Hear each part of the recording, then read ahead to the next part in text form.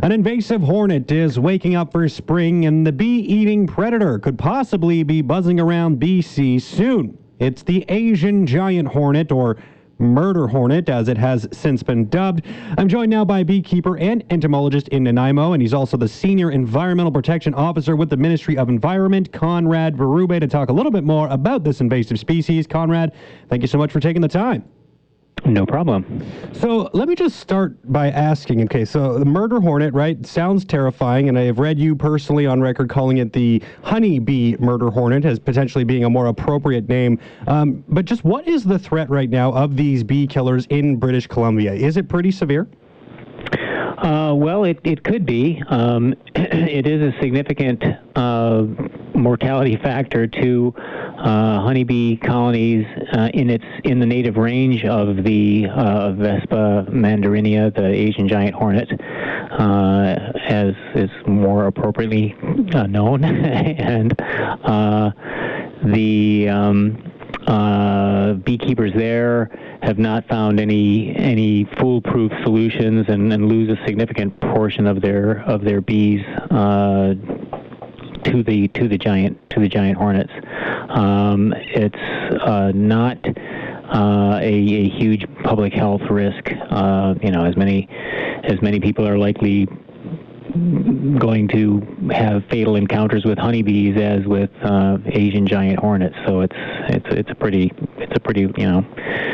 up there or down there with lightning. So. Well, that's calming. I mean, just given the name that it's been given, right? It sounds probably a lot scarier than it really is, although I see the pictures and they're pretty scary looking insects as well.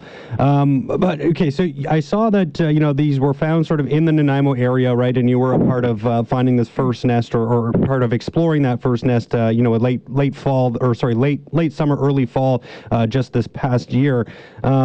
So, I mean, is that sort of just the first instinct when you see them that they're here, and now you kind of got to get a feel of just how widespread they are? I mean, do you have any way of finding out just how far this thing has traveled, over the course of, I mean, I guess it hasn't been here for very long. So do you know just how widespread these are in British Columbia right now? Well, that's definitely where the thrust of current monitoring efforts are trying to determine. The provincial apiculturalist Paul Van Westendorp is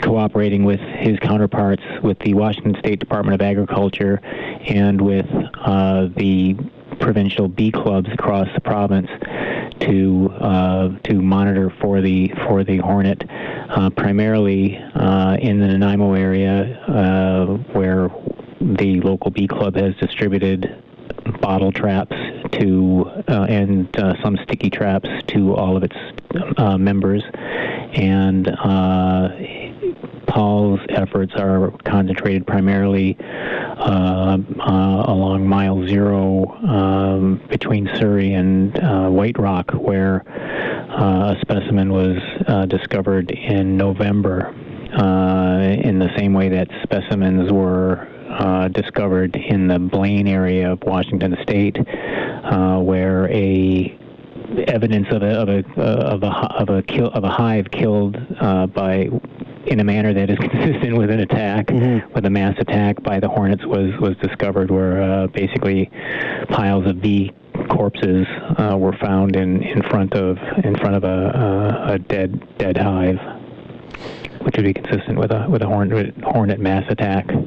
So, I mean, do you know like how easily this could potentially spread beyond that Nanaimo area, the island area right now? I mean, is it a real threat to cross over into the mainland, and could it, like, I'm talking to you from Kamloops, I guess, like, is there a possibility it could end up here? It's a gigantic question mark. No one knows if there's been no evidence so far this spring that the hornets survived the winter. The winters that they generally encounter in their native range include areas which have winter temperatures of durations that are similar, if not exceeding, those in British Columbia, at least the southern part of British Columbia. So nobody knows. That's why we're doing monitoring to attempt to find, as I heard Paul refer to it yesterday, a needle in a haystack.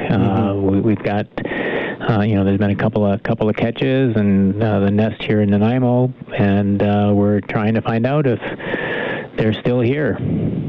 Now, I know you've had an encounter with them yourself, so I wanted to ask a little bit about that while I have you, because it sounds like a pretty not a great experience, if you will. I saw you got stung at least 7 times, I believe it was, when you were doing this work in September. I mean, can you maybe just describe what that feels like for me?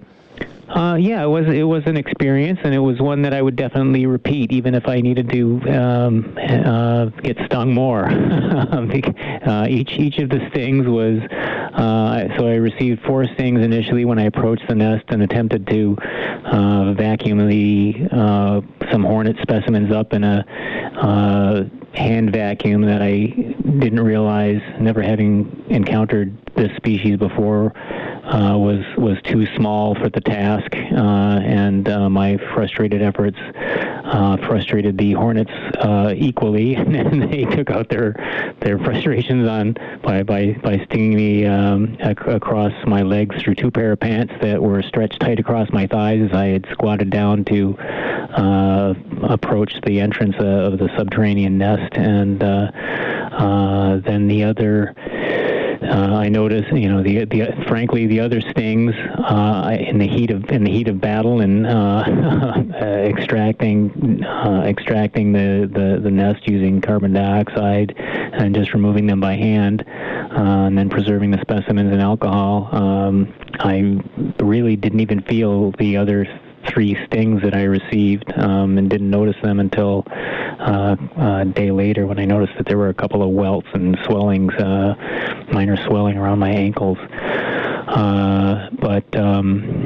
So the first 4 stings, I describe it as having red hot thumbtacks driven into your flesh.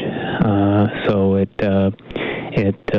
wasn't pleasant, but it was worth the effort to get the nest out. And they're really quite admirable and formidable insects. They're beautiful insects. It's just too bad that they represent a threat to the beekeeping industry. Mm-hmm. And we know how important the beekeeping industry is just to our agriculture, across the board, right? Exactly. Yes. So, did you have to do anything, after you did get stung? Is there any process to take care of it, or is it just sort of hopefully they heal up quickly? Is that how it works? Well, for myself, a couple of decades ago, I spent a summer collecting yellow jacket nests commercially for the preparation of purified pharmaceutical serum as a desensitization treatment. So I've removed a number of different species of yellow jackets and been stung many, many times. So I suspect that my immune system is still carrying the antibody protection for those venoms, and there may be some cross protection. So my reaction might have been less severe than somebody else's might be, and everybody's body chemistry is a little bit different. Mm-hmm.